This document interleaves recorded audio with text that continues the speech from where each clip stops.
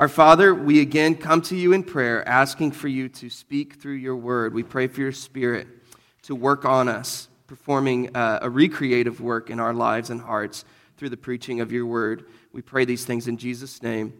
Amen. If you look on the front of the order of worship, you'll see our mission as a church, the cover.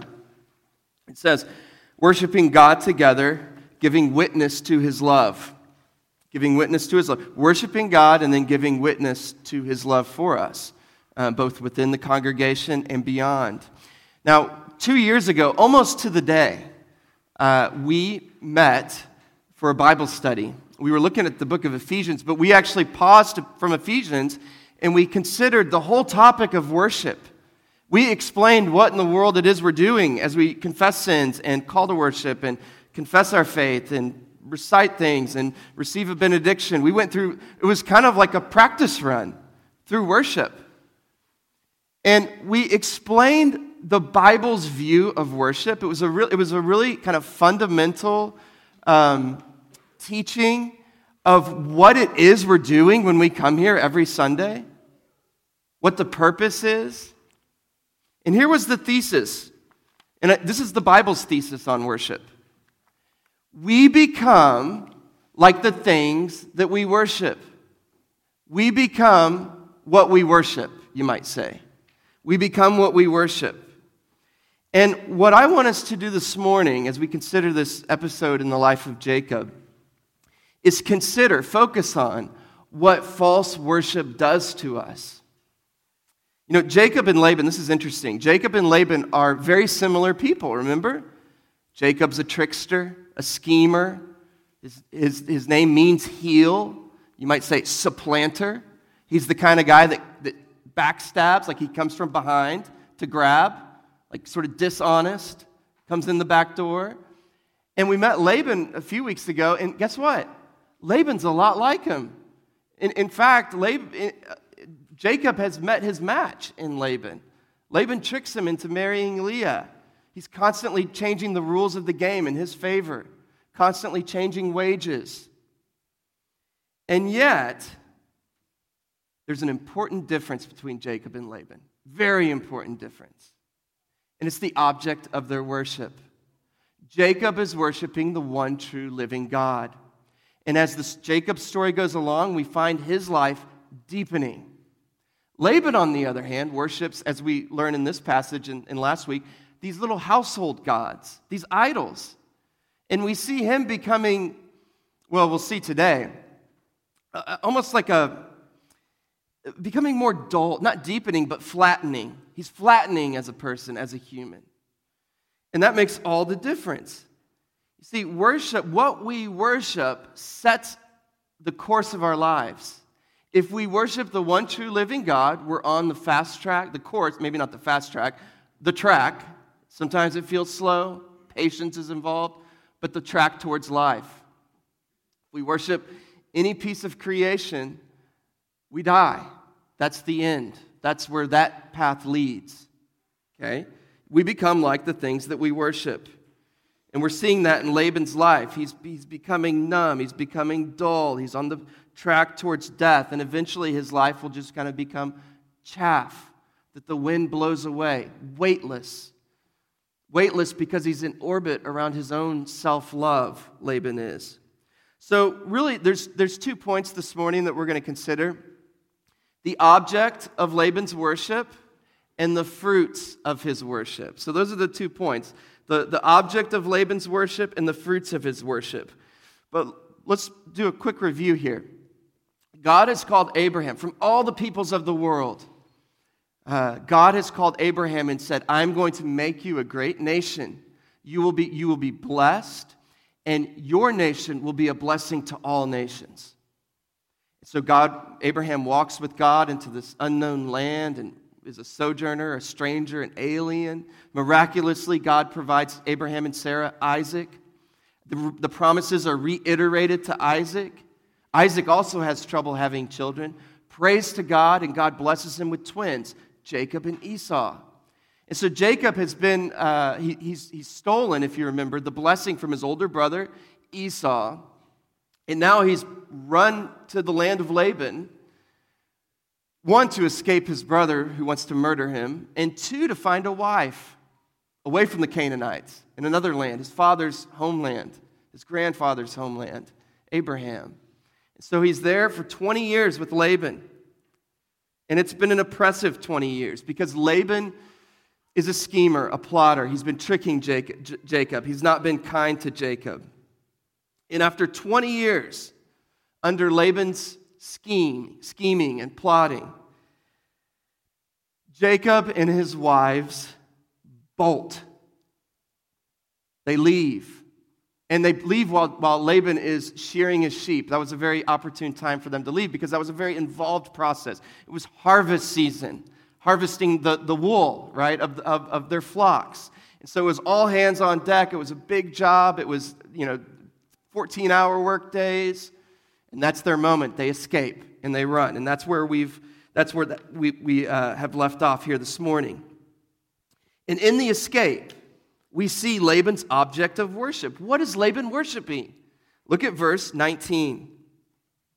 Laban had gone to shear his sheep, and Rachel stole her father's household gods. Now, we've seen Rachel and Leah do not like their father. They've said he treats us like a foreigner. He's taken all of our inheritance, our trust. He's devoured. He's spent it on himself. We want out. Remember? They say, Jacob, Rachel and Leah, we've never agreed on anything. But we agree on this. We want to leave Laban, our father, the oppression that he creates in our lives. We want out. So here's the thing. You're making an escape. You have very limited time. You've got to make haste.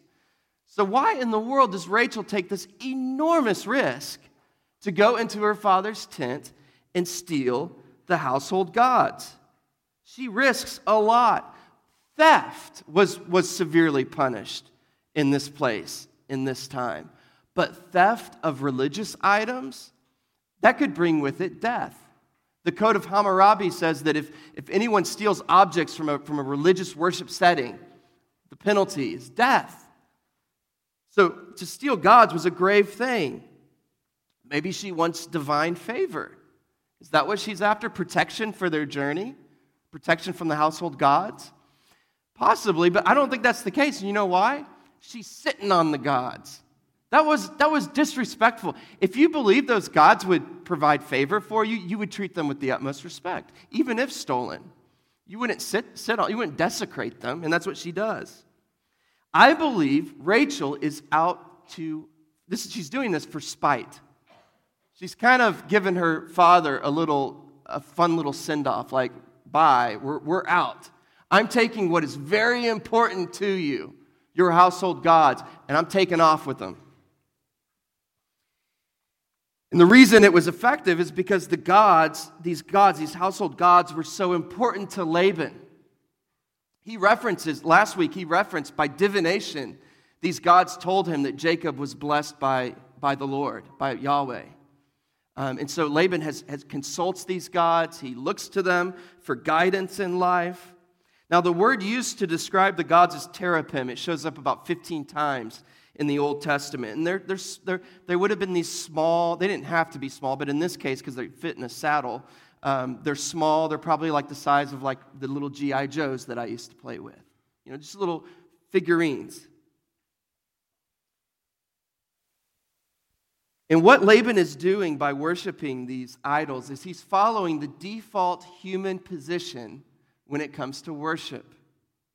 Last week we said that faith begins with God, right? God initiates faith in the life of a believer. It begins with Him. That if God doesn't come and grab us, we don't believe in God. So the question is, what do? If God doesn't grab us, what happens? Well, we follow Laban's lead. We whip up idols of our own making. Remember what Abraham was doing before God called him and put faith in his heart? He was worshiping the moon. He was a moon worshiper, a pagan in Ur. But you may say, well, but wait a second, we don't have any idols. So how can you say that? There's a lot of Christians that don't have idols. Not so fast. We have what John Calvin called idols of the heart. Calvin says the human heart and mind is a perpetual forge of idols, just constantly whipping up, making idols of the heart. Idols that our heart wants to set itself not on its creator, but on a piece of creation, some aspect of creation. Martin Lloyd-Jones says this about idolatry. Listen, it's not just a little character. It's not just like a little figurine thing that we bow down to. Listen to what Lloyd-Jones says. An idol is anything in our lives that occupies the place that should be occupied by God alone. Anything that holds my life and my devotion, anything that is central in my life, anything that seems to be vital, anything that is essential to me. An idol is anything by which I live and on which I depend. It's anything that moves and rouses and attracts and stimulates me. That's an idol. An idol is anything that I worship, anything to which I give much of my time and my attention and my energy and my money, anything that holds a controlling position in my life is an idol. Paul explains the progression of idolatry in Romans chapter 1, verses 18 through 32. But there Paul says that God made himself known in creation, but we, apart from God initiating faith, we have exchanged the truth about God for a lie, and we worship and serve the creature rather than the Creator. He says verses 22 and 23 of Romans 1, claiming to be wise, they became fools and exchanged the glory of God for images resembling mortal man, birds, animals, creeping things. Why would we do that? Why does humanity do that? Here's why. We were created to set our hearts upon our Creator, to land there. St. Augustine said the desires of the human heart are infinite, and therefore they can't be satisfied by anything finite. But here's the problem. Remember the posture of Adam and Eve after they ate the fruit? What were they doing in the bushes? Hiding, covering themselves. They didn't want to confront God. Their sin put them in this alienated relationship where they had to hide. That was their response. And so we want for our hearts to go to God, but we have the posture of Adam and Eve. We don't want God because of our own sin. And so we turn from God and we look around at creation trying to find something that can give weight to our lives outside of ourselves. And it's like we cast our line towards whatever we think it is. Maybe it's money, maybe it's power, maybe it's sex, maybe it's alcohol, maybe it's what you fill in the blank, something to give our life's meaning, and we connect ourselves to that. So how do you know what your idol is? Tim Keller has written a lot on this topic and spoken a lot, and a lot of what I'm saying actually is derived from some of his material on it. But he gives 3 diagnostic tests to discern what your idols are. The first is the emotional test.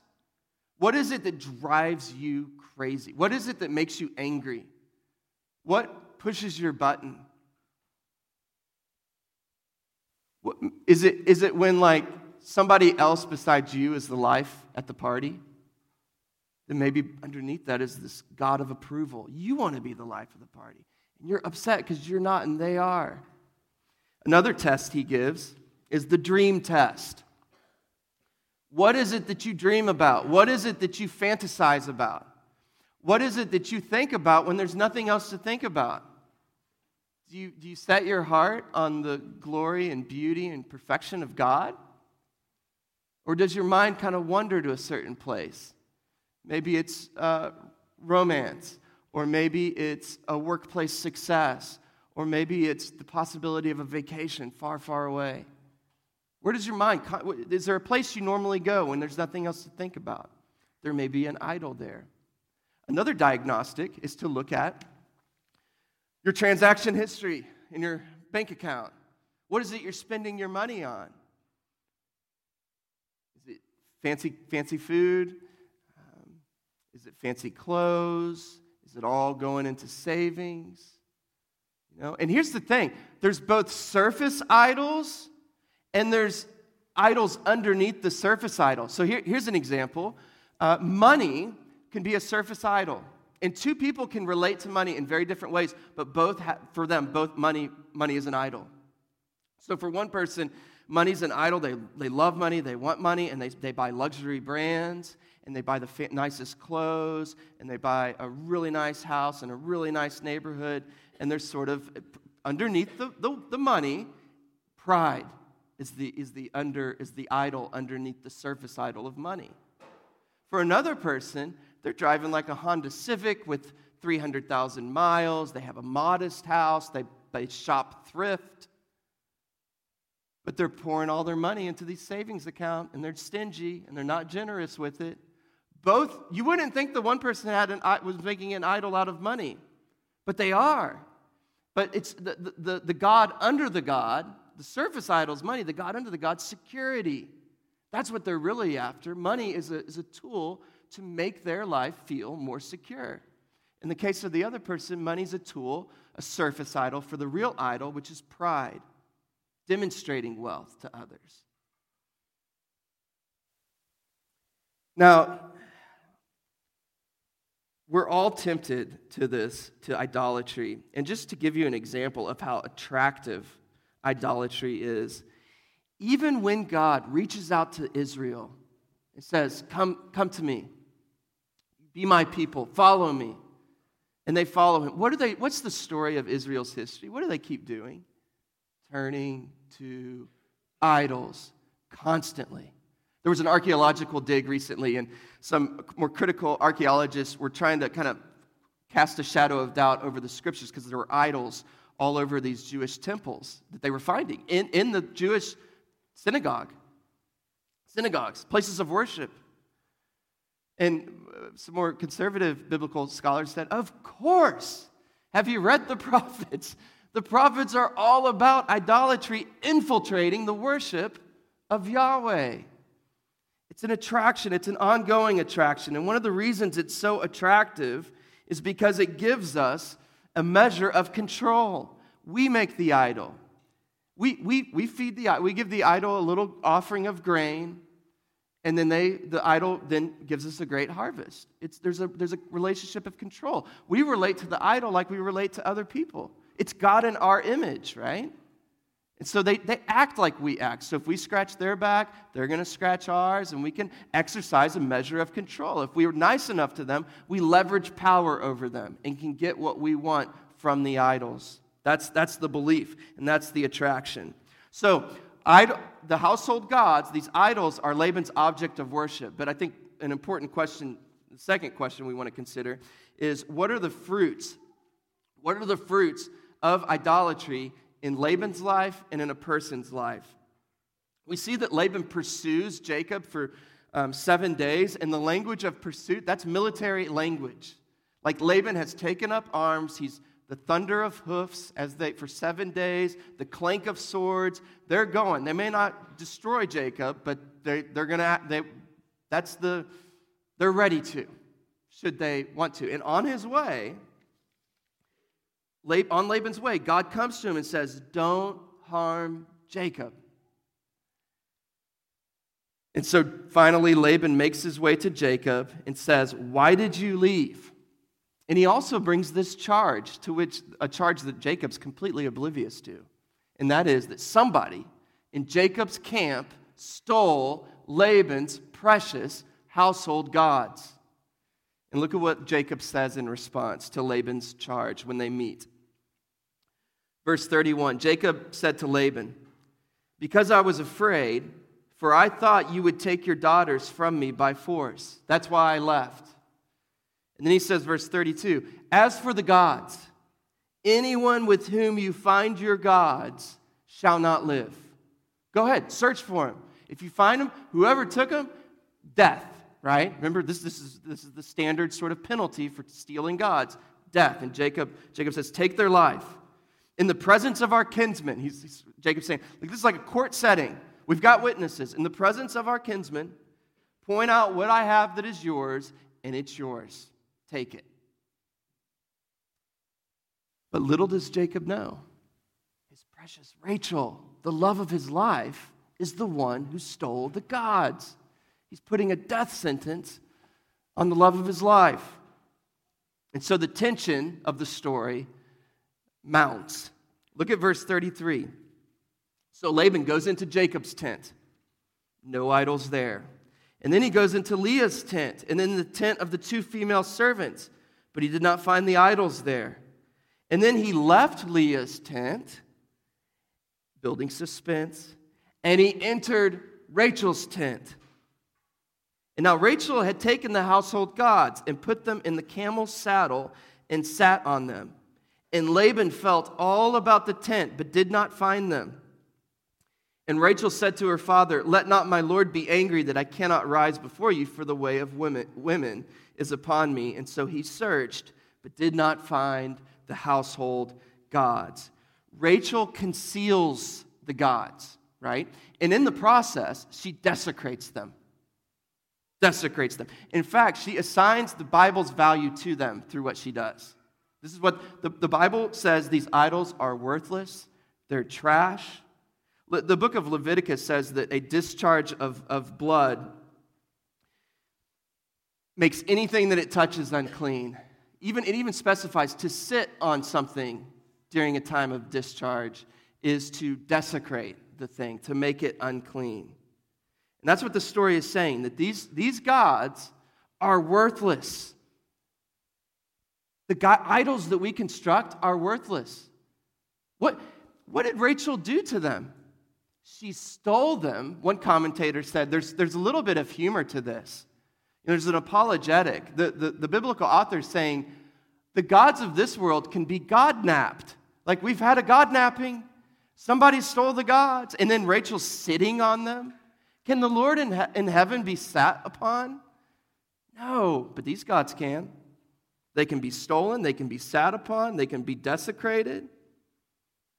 They essentially become toilet paper, a receptacle for bodily discharge. And that is how the Bible views them, as worthless. But here's the question, though. How do they affect Laban? How do these idols affect Laban? The first thing I want us to see is they have a numbing effect on a person. They have a numbing effect.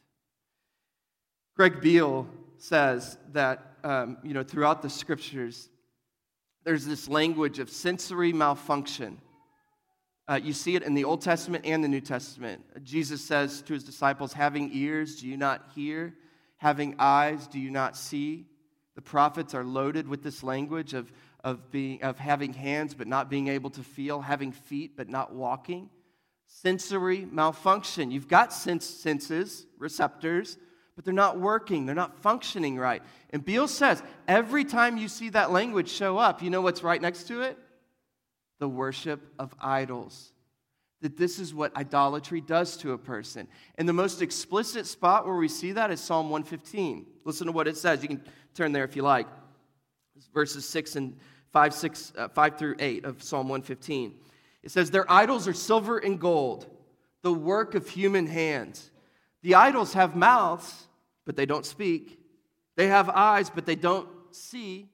They have ears, but they don't hear. They have noses, but they can't smell. They have hands, but they don't feel. They have feet, but they don't walk. They don't make a sound in their throat." And listen to what verse 8 says. "Those who make them become like them. So do all who trust in them." Do you hear the principle? The principle is we become what we worship. We become like the thing that we worship. And at the same time that Jacob, again, is orienting his life around the one true living God, Jacob is becoming more alive. And at the time when we're beginning to see what Laban's object of worship is, he's becoming more numb. And we see that in verse 34. It says, "Laban felt all about the tent, but did not find them." Now, the Hebrew word there, felt, it's an interesting choice. It's a unique choice, and I think something's trying to be said through the choice of that word. It's masas. Every instance of the term, it's the blind groping in what amounts to the dark. It's the blind groping in the dark. You see it in the book of Job. We see it in Deuteronomy. Remember Isaac? Remember when Jacob was stealing the blessing? And Jacob put his hands up and he put hair on them to trick his father. Do you remember what Isaac did? He massaged Jacob's hands. He blindly felt, and believed it to be Esau. And here's Laban. He has eyes and hands, but he can't see or feel about. He's missing what's right under his nose, his household gods. He's groping through the tent in futility. And he's also restless and anxious. And this is where idolatry leads. It leads us to fumble and stumble our way through life, seeking what constantly eludes us.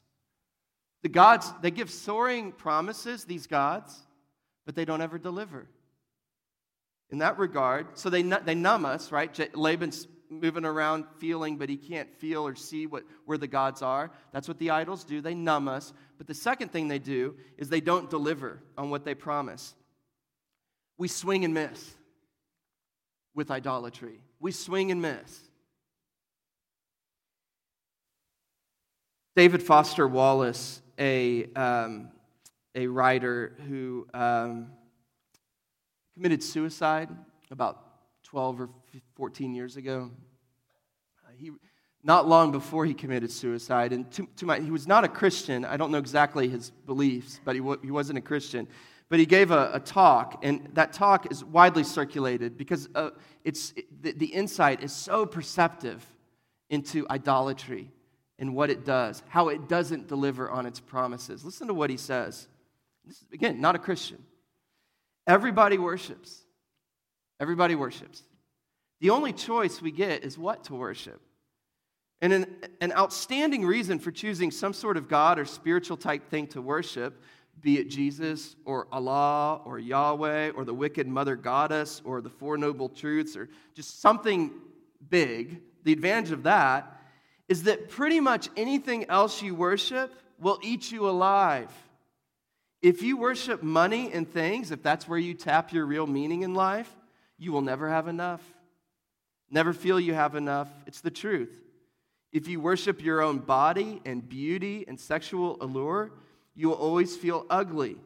And when time and age start showing, you will die a million deaths before they finally plant you. If you worship power, you will feel weak and afraid. You will need ever more power over others to keep the fear at bay. Worship your intellect, being seen as smart, and you'll end up feeling stupid. You'll feel a fraud. You'll always feel on the verge of being found out.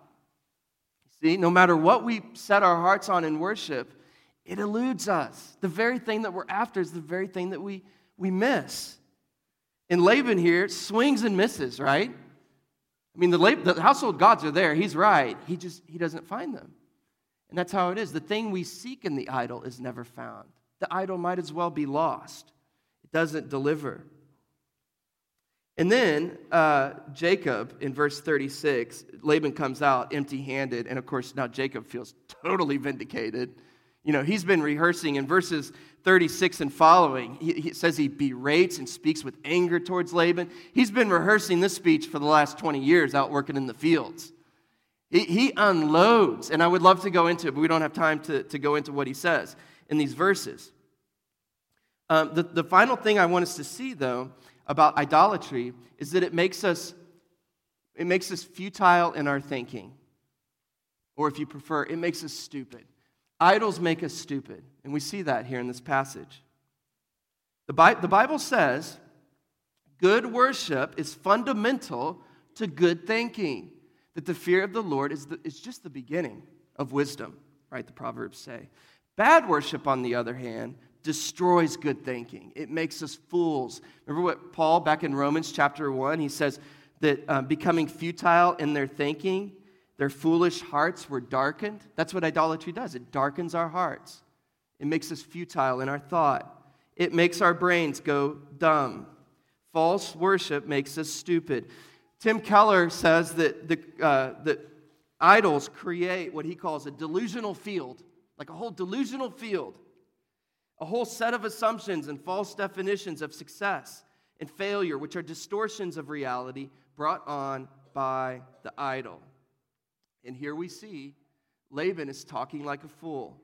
It really is gibberish. We'll see this in a moment. It's actually kind of comical. It's gibberish. Laban is totally detached from reality. So let's see what he says. Look at verse 26. Laban said to Jacob, "What have you done that you tricked me and drove away my daughters like captives of the sword?" Okay, first of all, are these his daughters as though Jacob has no connection to them? As though Jacob has kidnapped them? No. Jacob married these women fair and square, right? Maybe not fair, but he not fair from Laban's standpoint, but he did the time to get these wives. They're his wives. And did Laban take them, or did Jacob take them by the sword as captives? No. Remember? They seemed almost more energetic about leaving than Jacob did. They said, "Yes, we want to leave our father." And he's assuming that Jacob is taking them like captives. And then look at this, verse 27. "Why did you flee secretly and trick me and did not tell me so that I might have sent you?" Jacob, I could have sent you home with one of my feasts, with mirth and songs and tambourine and lyre. Remember the last feast that Laban threw for Jacob? Remember how that ended? Leah. Do you think that the idea of one of Laban's feasts has any attraction whatsoever to Jacob? Look at verse 43. It says, "Laban answered and said to Jacob, 'The daughters are my daughters.'" Again, he's talking as though Jacob has no connection to them. "These daughters are my daughters. The children are my children. The flocks," remember that was the subject of last week, Jacob getting these flocks. Laban did everything he could to make Jacob fail. Jacob succeeded, and Laban's still calling Jacob's flocks his own. He's delusional. "These flocks are my flocks, and all that you see is mine," Laban says.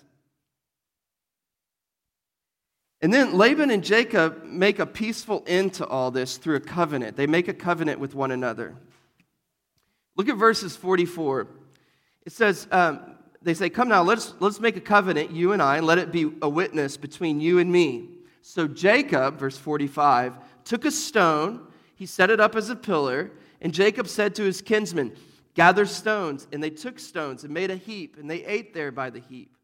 Laban called it Jegar Sahadutha, but Jacob called it Gilead. Laban said, "This heap is a witness between you and me today." Therefore he named it Gilead and Mitzpah, for he said, "The Lord watch between you and me when we are out of one another's sight. If you oppress my daughters, or if you take wives besides my daughters, although no one is with us, see, God is witness between you and me." Did you hear what Laban said? Okay, God's watching you, Jacob. If you oppress my daughters, who's oppressing Laban's daughters? Based on last week? Laban. They said he treats us like a foreigner. He's stolen our inheritance. Laban's the oppressor, and he's like, "You better not oppress my daughters." Totally clueless to what he's inflicted upon his own daughters there in verse 50. In fact, Jacob is their rescuer in this whole situation. But it gets even better. Look at verse 51. Laban said to Jacob, "See this heap and the pillar which I have set between me and you." Did Laban set the heap, the pillar? No, look at verse 45 and 46. Jacob and Jacob's kinspeople built the pillar. And here's Laban saying, "Well, I've made this pillar right here, so we're going to come around and gather around." He didn't make it. Laban's off his rocker. He's delusional. He's lost it. And that's what idolatry does. You see, Jacob is being molded by God as Jacob leans into God. And Laban is being molded by the gods, the household gods, the idols. It's making him numb. They're not delivering. And they make a person, they make Laban futile in his thinking. Right? Remember the thesis? We become like the things we worship. That's the thesis. Now, the question, though, is how do we avoid idols?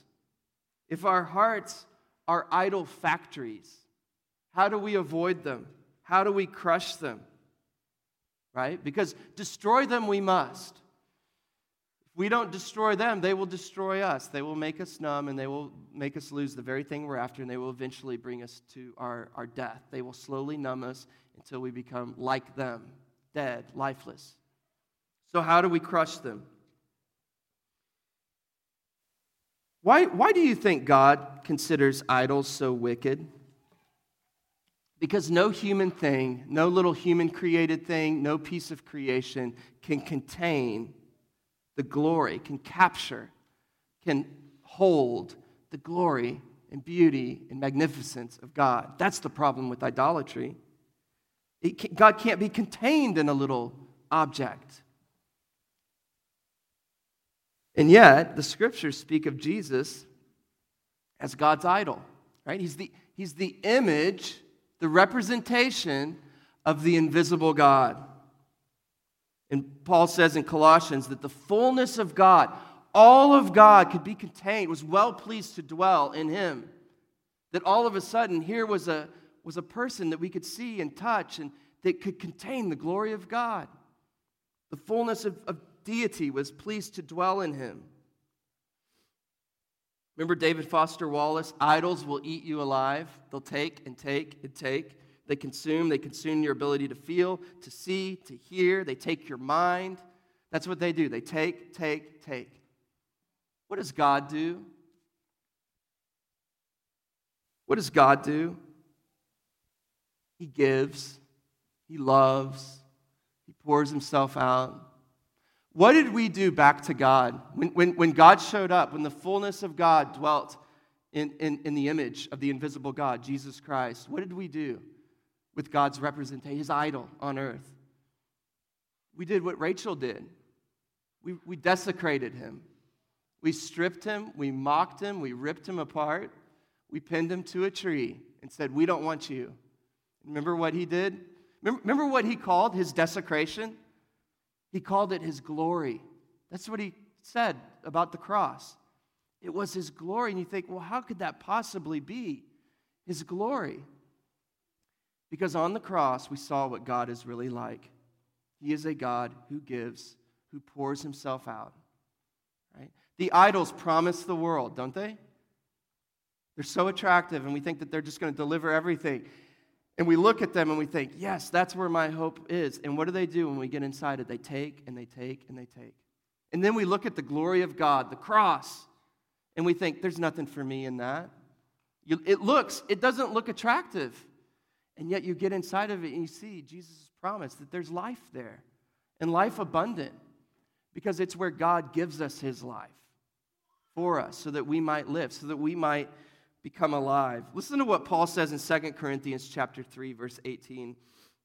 He says, we all with unveiled face, beholding the glory of our Lord, listen to this, we're beholding the glory of our Lord. What happens to us? We're being transformed into the same image from one degree of glory to another. That as we behold Jesus, we become like Jesus. That's what Paul's saying. We become what we worship. That's the principle.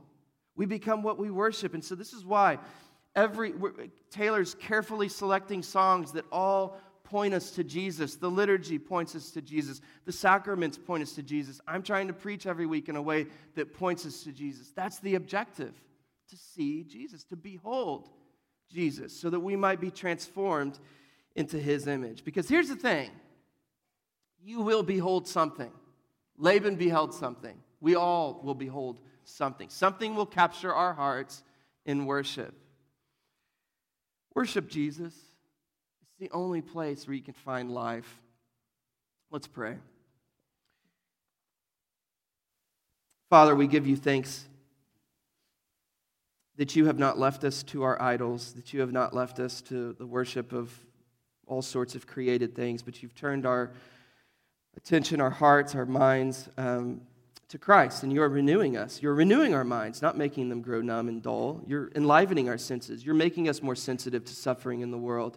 You're making us more capable of enjoying your gifts in creation. You're making us more human because we're looking, as we look to Christ. And so we pray that that would happen as we continue to worship the living, resurrected Lord Jesus. We pray in Christ's name, amen.